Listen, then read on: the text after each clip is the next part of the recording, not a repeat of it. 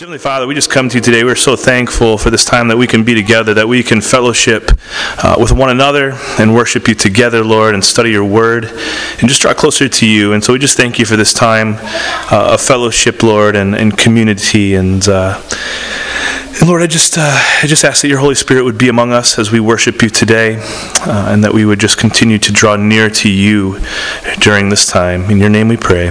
Amen. All right, will you stand with me?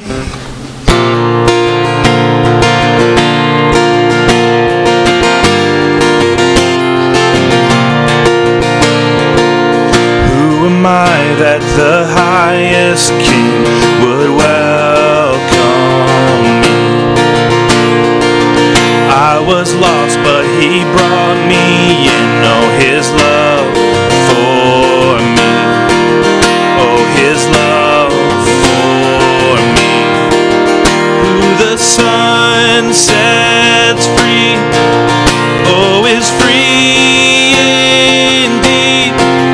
I'm a child of God, yes I am. Free at last, he has ransomed me, his grace runs deep. While I was a slave to sin, Jesus died for me.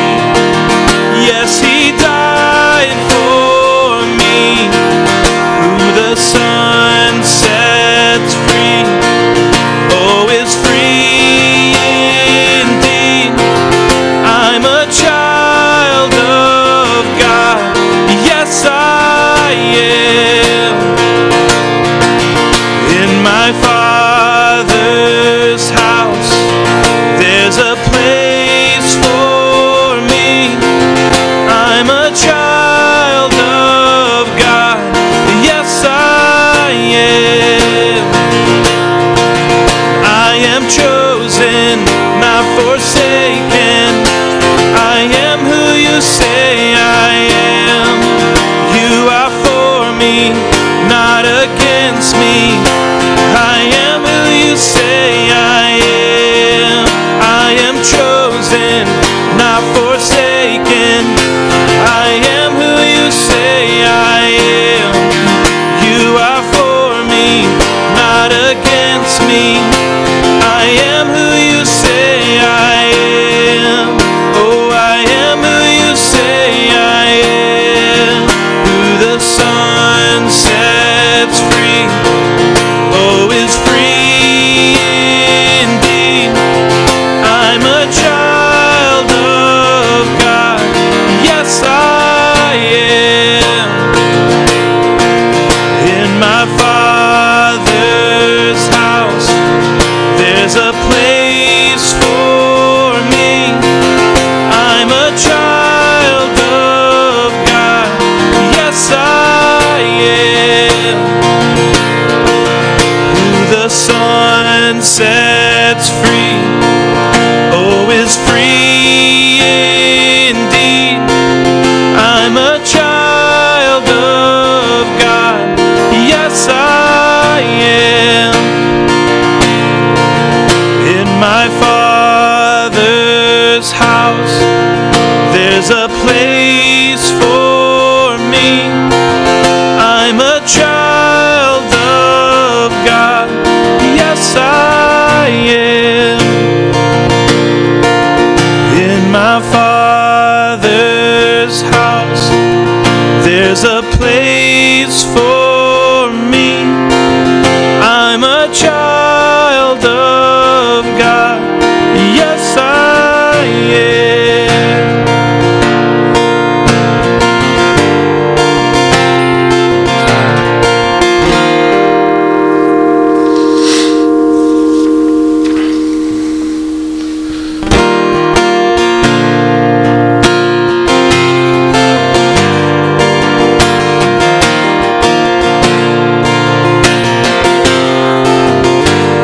I count on one thing, the same God that never fails will not fail me now. You won't fail me now. In the waiting, the same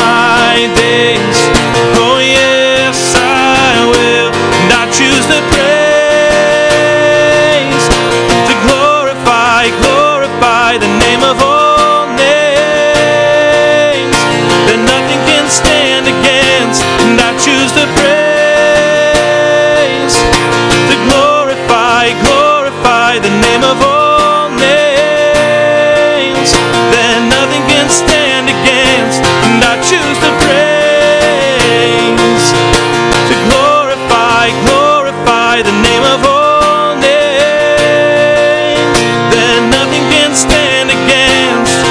Oh yes, I will lift you high in the lowest valley. Yes, I will bless your name.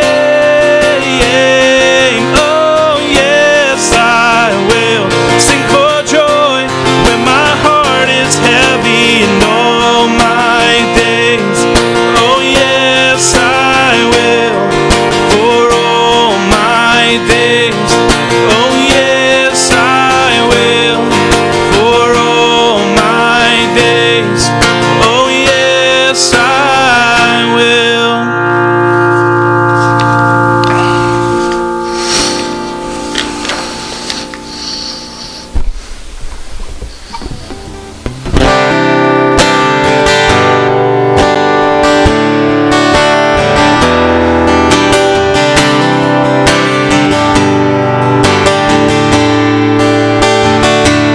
Bless the Lord, oh my soul, oh my soul.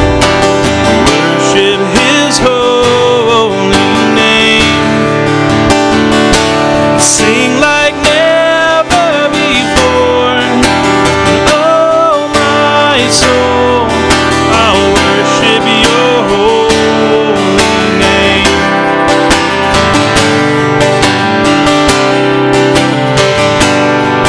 The sun comes up, it's a new day dawning. It's time to sing your song again. Whatever may pass and whatever lies before me, let me be singing when the evening comes. Bless the Lord, oh my soul, oh my soul. Worship His holy name. Sing like never before, and oh my soul, I'll worship your holy name.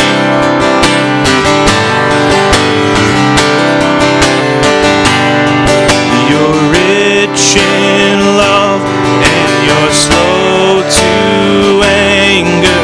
Your name is great and your heart is kind. For all your goodness I will keep on singing. 10,000 reasons for my heart to find. Bless the Lord, oh my soul, oh my soul. Worship His holy name.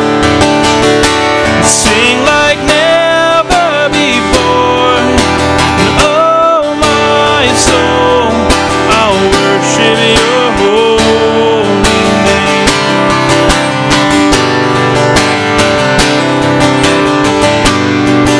And on that day when my strength is failing, the end draws near and my time has come, still my soul will sing your praise unending. 10,000 years and then forevermore. Bless the Lord, oh my soul, oh my soul. Worship His holy name. Sing like never before, and oh my soul, I'll worship your holy name. Yes, I'll worship your holy name. Lord, I'll worship your holy name. And Heavenly Father, we just come again to you today, and we just thank you for this time that we can worship you. We thank you for this time that we can study your word and just draw closer to your heart, Lord. I just pray over the kids that will be in Kids City this morning, that your heart, that your spirit would be with them as well, Lord, as they study and worship you as well, Lord. And we just thank you again for this time that we can be together. And I just lift up this church, I lift up this community to you, Lord God, that we as believers could just be shining light, salt and light in this world, in the surrounding community, and those around us, Lord, that we could just bring glory to you and honor you in all that we do and all that we say. And again, we thank you for this time. In your name we pray. Amen. All right, you may be seated. If you have any kids that would like to go to Kids City, now is the time to send them there. And we'll begin momentarily.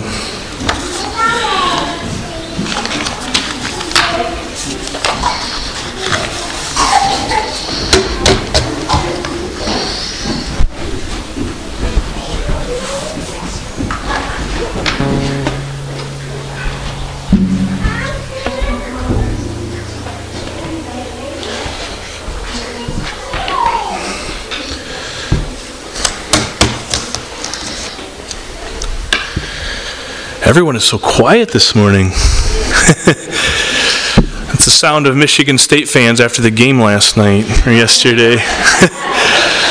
I think I turned it off at halftime. It was looking bad, but hey, you know, pride comes before the fall, and so this year was Michigan's turn. So yeah, we'll give it to you, I guess, this time. We don't have a choice. I say we because I'm a Michigan State fan. So you guys are like, why are we coming to this church if the pastor's a Michigan State fan? It makes no sense. If that's wrong, then what? You know, maybe his theology's off too. Who knows? Anyway, we're gonna get going here into Amos chapter 6. I'll give you guys a moment to turn there before we dig into God's Word. Just want to welcome you guys to City on a Hill Community Church, and I've really enjoyed. We've been going through the books of the minor prophets. We haven't necessarily gone through them in order, but we've gone through the book of Jonah, the book of Obadiah, book of Joel, and now we're in the midst of the book of Amos. So we have a few more chapters left in the book of Amos, but they have been challenging.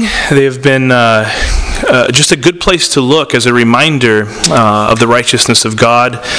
You see a lot of judgment that is called upon the Israelites throughout the minor prophets, but in the midst of that too, you also see God's grace, God's patience, and His mercy and His love upon His people as well, in the midst of their idolatry, in the midst of their sin and their adulterous living. And so, as we begin, it's important to remember that the ministry of a prophet was very difficult. If you can imagine being informed by the Lord of something devastating that's about to take place among your people, you know, and God would share this message of a coming destruction, a coming day of judgment, a coming day of exile, and many times among your people. Amos, for example, is told that the nation, that an enemy would come in and carry away the nation of Israel into captivity. And then you have this message that has been given to you, and now you have to give that information that was presented to you by the Lord to the people that are going to be judged. And so you are tasked with warning the nation of what is coming. And then you imagine, too, that after all your pleading and all your preaching, it really seemed to make no difference at all. And time again, prophet after prophet, the nation of Israel continued to ignore the warnings, continued to ignore the invitations of the Lord to come back to Him. And so instead of listening to the prophets, the people of Israel despised them, and instead of repenting and turning to God, that they rebelled even more deliberately against God's word. And sometimes they'd even turn on the prophets themselves, imprisoning them or putting them to death for the words that they had. Nevertheless, a prophet still had a job to do regardless of the potential backlash, right? They were called to do something, and they were to be obedient to the Lord.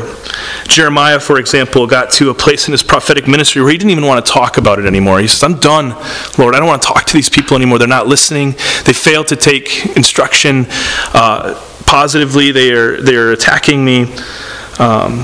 And he was called the weeping prophet for a reason, because of 40 years of ministry, not one was converted during his time. I can imagine that would be cause for weeping.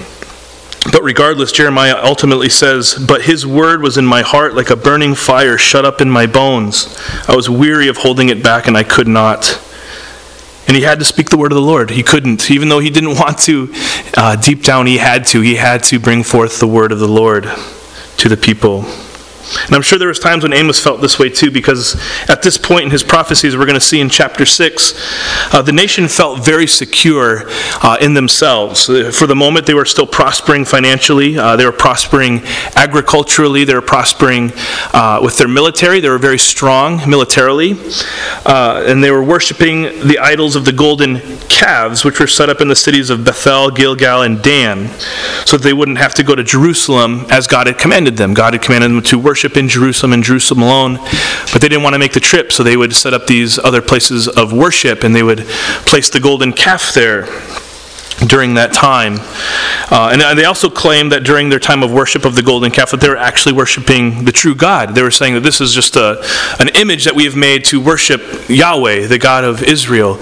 But God has commanded them clearly not to make false images of him in their worship. So they claimed to be worshiping in a different way, as it were, but they were really worshiping idols. And what the people failed to realize is that the Lord was being patient with them this whole time. He was being long-suffering in hopes that they would repent and turn to him. But instead of repenting of sin, they became indifferent and they became unresponsive. If we recall back to last week in chapter 5, God 3 times calls to the nation of Israel to seek the Lord and live. He says, "Seek him and live. Seek the Lord and live. Seek good and not evil and live." Multiple times he says this to them, and in his calling out to them is the promise that if they turn from their sin, he's going to relent from their coming destruction. If they turn from their false gods, if they turn from their oppression of the poor, that God will relent. But still, the Israelites were going to Bethel, Gilgal, Dan, Beersheba, all these places to worship their false gods rather than seeking the Lord. And God is telling them all this time to stop doing what you're doing, come back to me, repent, turn to me and live. But Israel's heart was bound up in the things of this world, and so they were held captive to the world. And in God was freedom and salvation, but they continually and consistently turned their back on the Lord. However, at the end of Amos chapter 5, it tells us that they still celebrated their yearly feasts in the presence of the Lord. And they came to the temple, they'd bring forth their sacrifices and their offerings, and they lived this double standard life, this double standard relationship with the Lord, right? They came to these feasts and assemblies, these banquets, these great gatherings, and would present what they had to offer to the Lord and pretend like everything was fine, everything was good, that their relationship with the Lord was strong. But in reality, they were uncommitted and they were adulterous in their relationship with God, and it was unacceptable. And so this is what the Lord says to them at the end of Amos chapter 5. He says, I despise your feasts, and I take no delight in your solemn assemblies. Even though you offer me your burnt offerings and grain offerings, I will not accept them. And the peace offerings of your fattened animals, I will not look upon them. Take away from me the noise of your songs, to the melody of your harps I will not listen, but let justice roll down like waters and righteousness like an ever-flowing stream. And so it's very clear from this statement from the Lord that he does not want a partially committed heart to him. He was looking for a fully committed heart. He doesn't want partially committed hearts from us as well. There's a lesson for us to glean from this morning. And in fact, it says he won't even listen to their worship because he's so disgusted with their idolatry and partial commitment to him, and the partial commitment of the covenant they made with the Lord. It was all show and pretense, right? Everything they were doing was acting as if everything was fine, but in reality, they were far from the Lord. It reminds me a lot of the Pharisees, where the Lord said, they worship me with their lips and their mouth, but their hearts are far from me. And that was how the people of Israel were at this time when they would come to these feasts and these assemblies. And so it's important for us to remember that he's not content, the Lord is not content with half of our hearts. He wants all of our hearts, and he deserves all of our hearts. In fact, he deserves more than all of our hearts, but that's all we have to offer him. And that's what he deserves from us, full commitment.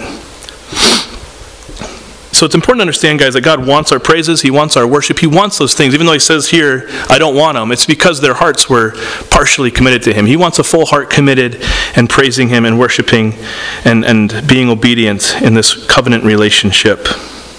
But again, sadly, the Israelites were indifferent, and their indifference led to indulgence, as we're going to see today. And they made the mistake of thinking that because they were the favored chosen people of God, that regardless of their actions, that they would not suffer any consequences. And so we're going to begin again in chapter 6 of Amos, verse 1, as the prophet declares a woe to the prideful. And so we're going to begin the oracles of Amos here in chapter 6. Oracles are simply commands or revelations from God.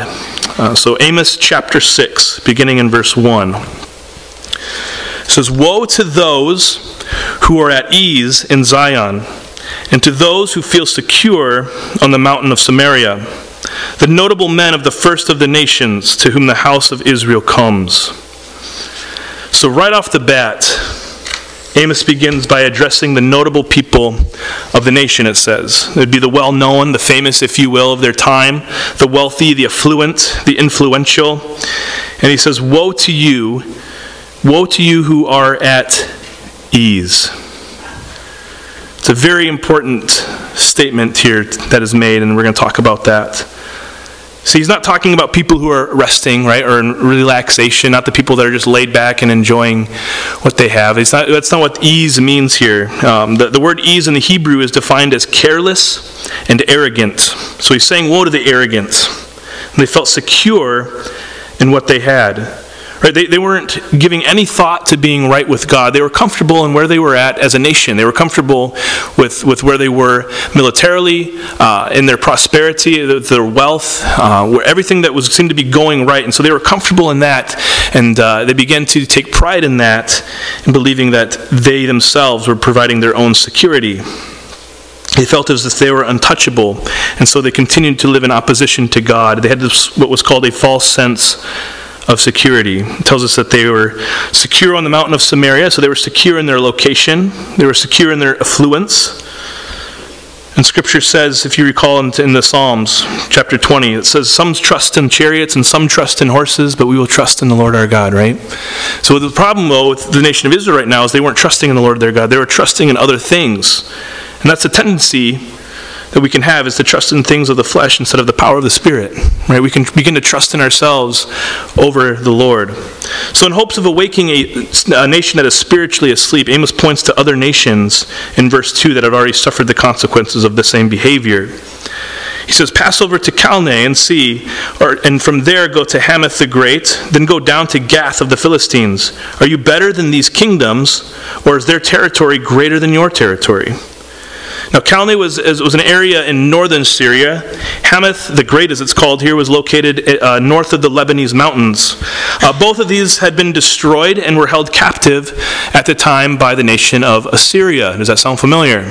If you recall back a couple chapters in Amos, Assyria was the nation that was prophesied to bring destruction upon the nation of Israel.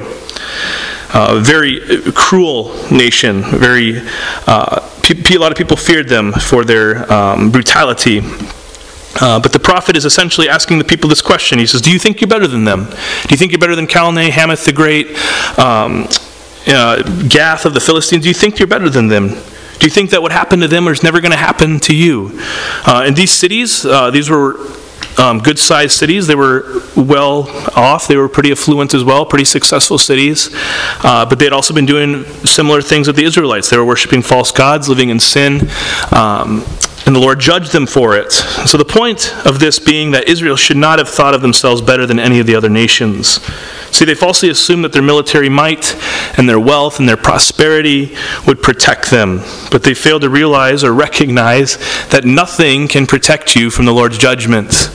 Right? They found security themselves, but the Lord can overcome any of those false securities.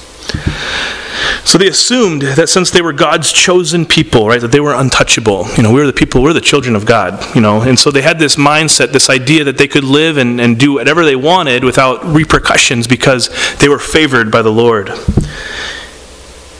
But it's important to remember in Revelation, Jesus says, those whom I love, he says, I reprove and discipline. And that's what the nation of Israel is going to face right here, is discipline from the Lord. But the nation of Israel did not think that they would. They thought they were better than other nations, and they didn't think judgment would happen to them. And so Amos wanted the people to look at the example of others lest they make the same mistake. Rather than repeat the same mistake and suffer the same consequences, he wanted them to learn from these other cities. He said, look at Calneh, right? Look at Hamath the Great. Look at Gath. All these places were affluent. They were doing well. They were powerful militarily, and they fell to the hands of the Assyrians. Don't think it's going to happen. It won't happen to you if you don't turn from your sin. And so there's a lesson for us here this morning, is that if you're living in sin, you are not exempt from God's righteous judgment. Right? Do not assume that you are safe or highly favored and therefore can live however you wish to live. Right? As believers, we're called to live in righteousness. We're called to live as the example that Jesus has given us, above reproof, above the world, as it were. So we can't assume that we are highly favored and safe from the Lord's judgment. We've talked about on several occasions during the sermon series the spiritual law of sowing and reaping, right? There's the physical law of sowing and reaping. You know, you sow an apple seed, you're going to get an apple tree, right? If you cultivate it and take care of it, and you're not going to get, you're not going to get potatoes or carrots out of that. You're going to reap what you sow, as it were. And it's the same law. It's a very simple law to understand, but in spiritual terms, you sow to the flesh, you're going to reap the rewards or the destruction of the flesh, right? And you sow to the Spirit, you'll reap the rewards of the Spirit. So the Israelites lived with this assumption that they were untouchable. Essentially, they believed that if they could sow to the flesh, they would continue to reap the benefits of the Spirit, but that's not the case. They lived with a false sense of security in themselves. And so the question for us this morning is, where have you placed your security this morning? What do you place your security in? Is it in the things of this world? Perhaps it's your job, your wealth, the things that you have obtained. Perhaps it's even your family that you've placed your security in. And what is it that you stand upon and find your security in? And guys, if it isn't the Lord, then you're placing your security in something that cannot make you secure. It may make you feel secure, but it will not make you secure if you're placing your security in something that is not the Lord. So the people of Israel were at ease, it says, and they were living carelessly, they were living arrogantly, because of this false sense of security that they had placed in their military, they placed in themselves, thinking that they had essentially made for themselves what they had. And when you live with a false sense of security, I can promise you it's a dangerous place to be living. When you put your security in something that is not the Lord, it's a very dangerous place to live. So when we begin to put ourselves on a pedestal, right, acclaiming our success to our own initiative, when we put our security in the wrong place, when we put it in ourselves, and there's a problem with that, right? We're guaranteed at some point to let ourselves down, right? Or anybody else for that matter. If you're putting your security in another person, they're guaranteed to let you down at some point in time. No matter how great they are of a person, and as unintentional as it may be, they will let you down. It's just, unfortunately, we are fallen human beings, and so when you place your security in fallen human beings, there's going to be a time of failure.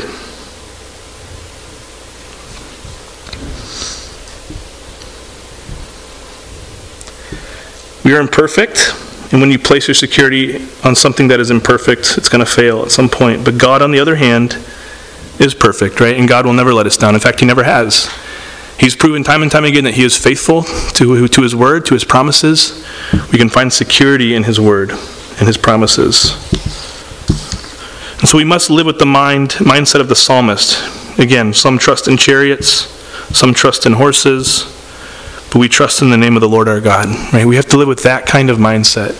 You know, some may trust in the security of their job. Some may trust in the security of their family or their parents or whatever it may be. But we're going to trust in the Lord our God.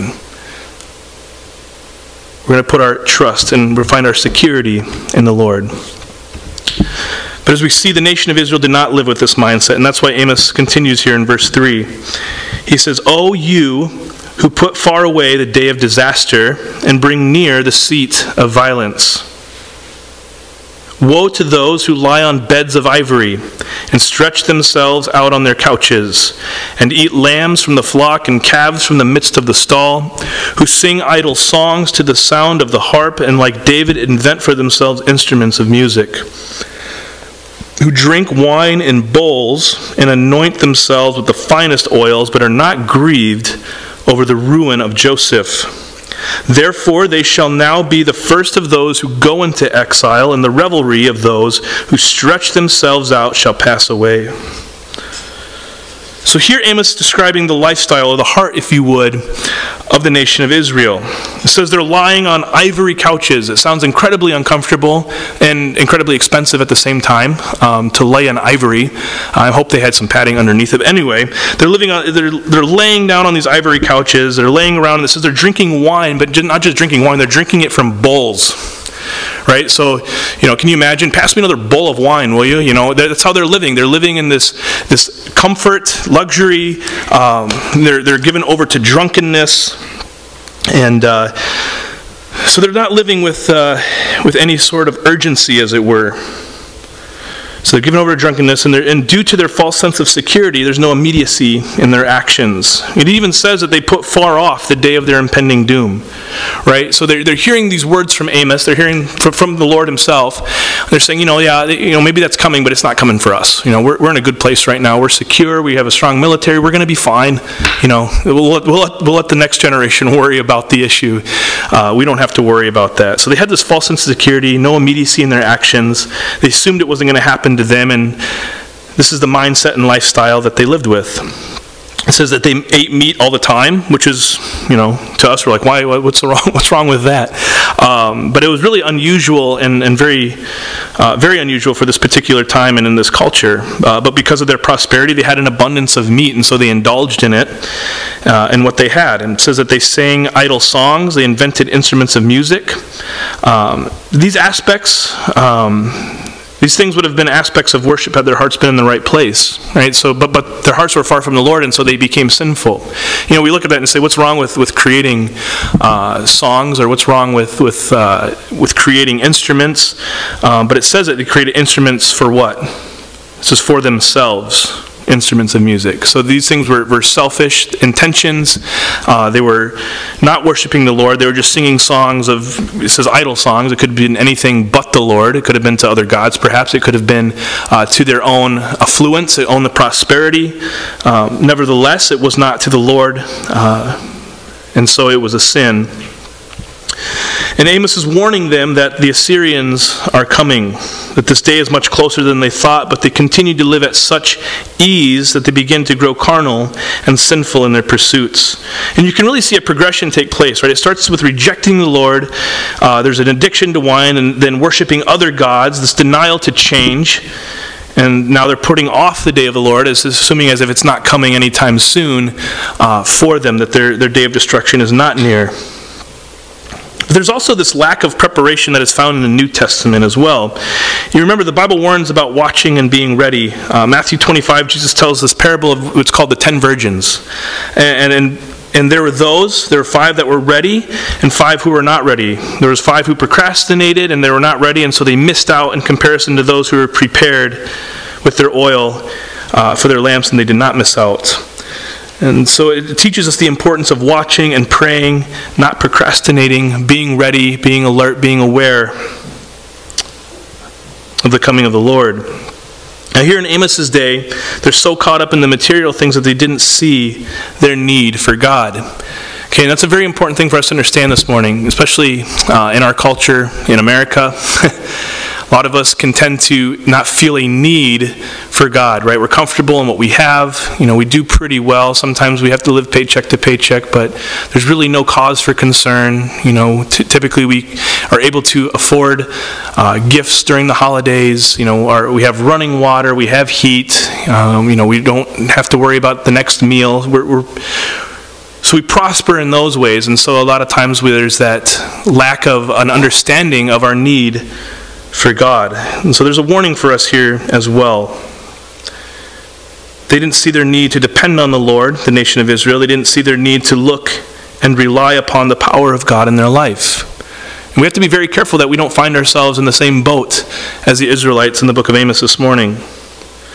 It is interesting when you hear about all these miracles that happen in other places, right? All over the world, these third world countries, and you hear that, well, these are amazing things that are happening. These are supernatural events that are taking place. These are without a doubt miracles that people are witnessing. And you wonder, why is it taking place over there? Why is it not happening here where we are? It's because we have too much to be dependent on God. I think that's simply the answer. We have too much in our lives to really be fully dependent on God. Sure, here and there, we'll kind of lean on him for strength, or we'll throw this at him because it's super difficult in our own life, but we don't become fully dependent on him for everything, right? And so there's just this, we just have too much in our own lives to be dependent on the Lord, the way he desires us to be dependent on him. But you go to some of these other places, right, and they don't have anything but God to depend on. And God is working powerfully in and through their lives. What made this worse is in verses 6 and 7. It says, but you are not grieved over the ruin of Joseph. And sadly, these people were not grieved by their actions, right? And in the Sermon on the Mount, Jesus says, blessed are those who mourn, for they shall be comforted. He's speaking of their sin. Blessed are those who mourn their sin, for they shall be comforted. These people did not grieve anything that they were doing. They were just living comfortably. They lived however they wanted to live, and they had no regrets. They didn't feel any grieving of turning from the Lord. Almost as if it didn't matter to them. They'd already crossed the line with God and seemed to be doing well, so what's the harm, essentially, right? We seem to be prospering. Why does it matter that we turn back to him now? But here's the thing, though. When you sin repeatedly without conviction, you find yourself in a very, very dangerous place. When you sin time and time again and have no conviction for what you're doing, it's a very dangerous place to be. Look what it says in verse 8. It says, the Lord has sworn by himself, declares the Lord, the God of hosts. I abhor, or strongly hate, the pride of Jacob. I hate his strongholds. And I will deliver up the city and all that is in it. And so the Lord says, I hate their pride and their palaces, in other words. They live as if God doesn't even exist, right? They're doing fine without him. They don't need him. He's not even there. They continue to seek the desires of the flesh. They're living within themselves, completely turning away from God and his commands. And as the Lord continues in verse 9, it says, and if 10 remain in one house, they shall die. And one's relative, the one who anoints him for burial, shall take him up to bring the bones out of the house, and shall say to him, who is in the innermost parts of the house? Is there anyone still with you? And he shall say, no. And he shall say, silence, we must not mention the name of the Lord. For behold, the Lord commands, and the great house shall be struck down into fragments, and the little house into bits. Now I want to pause here and point something out for us this morning that's very important for us to understand. That death was the result of their sin. Very clearly, death is the result of the nation of Israel's sin. And death is the result of sin all the time. It always is. If you look at Romans 6:23, it tells us, for the wages of sin is what? Wages of sin is death. Their deaths were a byproduct of their sin. Death is always a byproduct of sin. Speaking of reaping of what you sow sin, you reap death. It's very clear in Scripture. That's how it works. The Israelites' pride, their false sense of security, their idleness, their arrogance, their attitude of ease, as it were, was the reason for their downfall. Death and destruction was ultimately brought upon them by their own hand. Yes, the Lord carried out this plan and carried out his judgment, but it was because they continually lived in sin. He gave them time and time again opportunity to turn, to repent, to seek the Lord and live, as he said in chapter 5. But they continued to deny that, and so the wages of sin is death. And I don't know if there can be any way to state that any more clear. I think it's a very simple way to explain that. The wages of sin is death. Sin leads to eternal separation from God, and that's what it's speaking of. Not necessarily physical death, but a spiritual death, an eternal separation from the Lord. From the fall of man in the Garden of Eden to present time, every human being is faced with this very sobering truth. The wages of sin is death. There's nothing you or I can do about that. We can have a false sense of security in ourselves, right? Believing that we can somehow obtain or earn our salvation, that we can somehow make amends with God, make things right. I know I've messed up, Lord, but I've done this, this, and this. Does that merit? Am I good with you now? Have we cleared the debt, as it were? We can't do that. And for some reason, we can try to think to ourselves, we've been a pretty good person. We've done this, this, and this. I think I've merited my security. But that's not how it works. When we can compare ourselves to others around us, when we deem ourselves pretty good people in light of what we see around us. But we must remember that our righteousness is but filthy rags before the Lord, as Scripture tells us. So no matter how good we are, no matter how righteous you see yourself as, you compare that to the Lord and it's but filthy rags before Him. And so I don't think that Israel ever thought that they were drinking, when they were drinking from their bowls of wine and lying on their couches of ivory, when they were involved with immorality in the form of their worship and idolatry, that the result would be death and destruction. Their response to it certainly doesn't seem like they thought it was happening anytime soon or happening to them, that they were going to face judgment for their sin. But the thing is, that's the deceptive nature of sin, right? That's the deceptive nature of sin, is that we never think it's going to lead to that, and yet it does, right? Well, it hasn't happened yet, I haven't seen any judgment for how I'm living. It's going to be fine, but at some point, it's going to lead to that. As he continues in verse 12, it says, "Do horses run on rocks? Does one plow there with oxen? But you have turned justice into poison and the fruit of righteousness into wormwood," some might say hemlock. "You who rejoice in Lo Debar, who say, have we not by our own strength captured Carnaim for ourselves? For behold, I will raise up against you a nation, O house of Israel, declares the Lord, the God of hosts. And they shall oppress you from Lebo Hamath to the brook of the Arabah." So the Lord says, in light of Israel's arrogance, in light of their indulgence, in light of their indifference, that death would follow and judgment would come. And they continually ignored the warnings of the prophets. They continually declined the invitations of the Lord to return. They rested in the strength of themselves rather than resting in the strength of the Lord. And so they ultimately had a false sense of security, which led to their destruction. But the thing is, these warnings in Scripture are a wonderful eye-opener for us, right? They're a wonderful way for us to learn from the mistakes of others, that we don't have to make the same mistakes. That what happened to Israel doesn't have to happen to you and me. So if you've placed your security in yourself, if you've placed your security in your prosperity, in the things of this world, you have a false sense of security. But we can respond to the invitation of the Lord to seek Him and live. There's an invitation, seek me and live, and we can respond to that. Unlike the nation of Israel. And so as we close this morning, it's important to remember that the nation of Israel in the Old Testament was a visual example of God's grace poured out on an undeserving people. And yes, even though you'll find out later that this nation was taken captive by the nation of Assyria, even though they suffered through pain and death, God promised and did bring them up out of the ashes and restored them only by His love and grace. This was an undeserving nation. They deserved to be wiped out, as it were. But God loved them so much that He continually brought them back to Himself and restored them. Incredible. And He's done the same through us, through the cross of Jesus Christ. So you see in the Old Testament is represented by Jesus Christ in the New Testament. And again, we're going to look at Romans 6:23, right? It says, "The wages of sin is death. And just because we feel secure in ourselves does not make it so." Right, left on our own, no matter how affluent we are, no matter how well off we are, no matter how prosperous we are, we cannot find our security there. Right? You may feel secure in it, but you're not going to find true security there. None of that leads to security in terms of the eternal. Right? On our own, we know that we are without hope. Right? On our own, we're left to death. The wages of sin is death. We have no hope in that.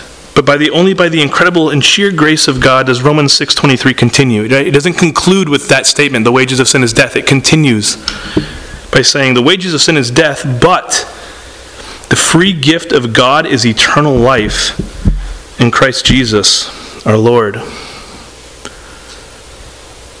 Such an incredible verse. I mean, it really just paints the entire gospel in one simple sentence, if you could do that. He does it there. But it's the same message that Amos relayed to the nation of Israel in chapter 5, right? He said, seek the Lord and live. 3 times, seek the Lord and live. The wages of sin is death, but the free gift of God is eternal life in Christ Jesus our Lord. And that's the thing, it's a free gift, right? There's nothing we can do, no merit we can earn, no gold stars that we can obtain and show God when we get to heaven. Hey, look, I got my 10 gold stars, I made it to heaven.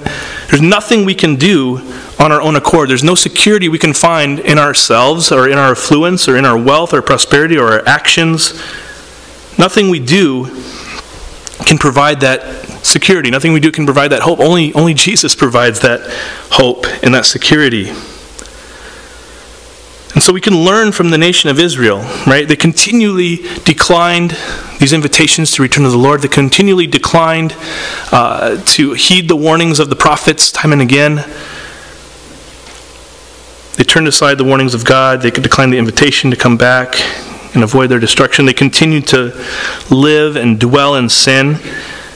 And we see the results, right? The result of that was death by the judgment of the Lord, by the hands of the Assyrians, and captivity. They're held captive to the world, as it were. And for us, there's a similar exhortation this morning, right? Place your faith in Jesus and live, right? Place your faith in the Lord and live. We are promised security there. And through the love and mercy and grace of the Lord, we can now live in hope, right? And the thing about spiritual hope is so incredible. It goes far beyond what the term hope in our American dictionary, as it were, right? When we hope for something, it's kind of an unknown. I hope that this happens, but I don't know if it will. Eternal hope is, I know it's going to happen, and so my hope is there. There's complete faith and security there. We can live with that security and that hope. And so God is calling us out of sin and darkness to live with Him in hope and security. And I look at the book of Amos, and especially chapter 6, and I fear there's a lot of similarities with America as there was with the nation of Israel, right? Especially during this time of affluence, prosperity, comfortability. They didn't feel like they needed to rely on the Lord because they were doing fine for themselves, as it were. And so there was a falling away from God. There was a lack of faith in the process. When things got hard, you remember in chapter 5 it even talks about facing some plagues of famine and no rain. And they continually turned to the things of the world, right? They turned to the gods of Baal. They thought that he would bring the rain for them. They just completely ignored God altogether. The very God that brought them out of Egypt, the very God that protected them in the wilderness and guided them for 40 years, brought them to the land that He promised them, flowing with milk and honey. He's the one that brought all their prosperity, all their blessing, where they were living comfortably. But they completely turned their back on Him time and again, to the point where God tries to wake them up from their spiritual slumber, saying, look, this is going to happen. It's going to be bad. Turn to me and live. And they said, we're fine. We're good. Look at what we're doing right now, God. We got a strong military. We're laying on ivory couches. We have all the wine we want. We can eat meat whenever we feel like it. We're doing pretty well for ourselves. I think we're good. So they lived with this mindset that they were their own security blanket, as it were, that they had everything under control. And so there's a warning here for us this morning. But we're at a point still where I believe that we can turn to the Lord and live. Of course, individually and collectively as a church, but also nationally as a nation. I think there's still hope there. We just have to pray for that revival, as it were. And so I hope that this morning you find some encouragement. I know that when we go through the minor prophets, you see a lot of death, destruction, judgment raining down from the Lord. And it can be easy to think, well, that's kind of harsh. But in reality, it's not harsh at all. And in reality, we see His grace and His mercy time and again, seeking to draw these people back to Him before the destruction comes. But we can take this lesson from the Israelites and apply it to our own lives and avoid this, as it were. And that's my hope and my prayer for all of us this morning. I want us to partake in communion. Communion is just a wonderful time for us to recall all the Lord has done for us, right? It can be so easy to forget. Again, like the Israelites, you can be comfortable in where you're at and think you're well off and doing just fine. But communion allows us to kind of make our hearts right before the Lord once more, to remember our need for the Lord and what He has done, so that we may have that hope for eternity. And so, as we partake in communion, you don't have to be a member or anything like that of the church. All we ask is that you have placed your faith in the Lord. Communion is a time for believers to commune with their Savior. And so as long as you have made that faith commitment to the Lord, you are welcome to partake in communion with us this morning. I'll be playing a song, and I just encourage you, as we do communion here, it might be a little different than some are used to or done in other churches, but you just come up and you take the bread and you take the cup. You're welcome to take it right there at the altar, or you can take it back to your seat and have it there. But take this very seriously. Okay, this is this doesn't make you saved or anything like that, but it is a time for us to recognize and remember what the Lord has done for us. And perhaps if you're living insecurity in yourself this morning, this is a time for you to seek the Lord and live, as it were, and to draw back to Him and place your security there. But I'll begin the song here momentarily as we take communion.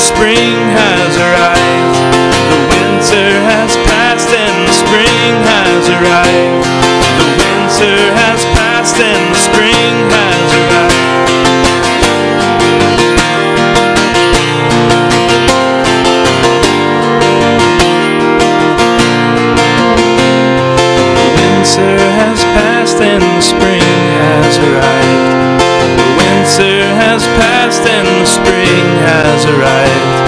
The winter has passed and the spring has arrived.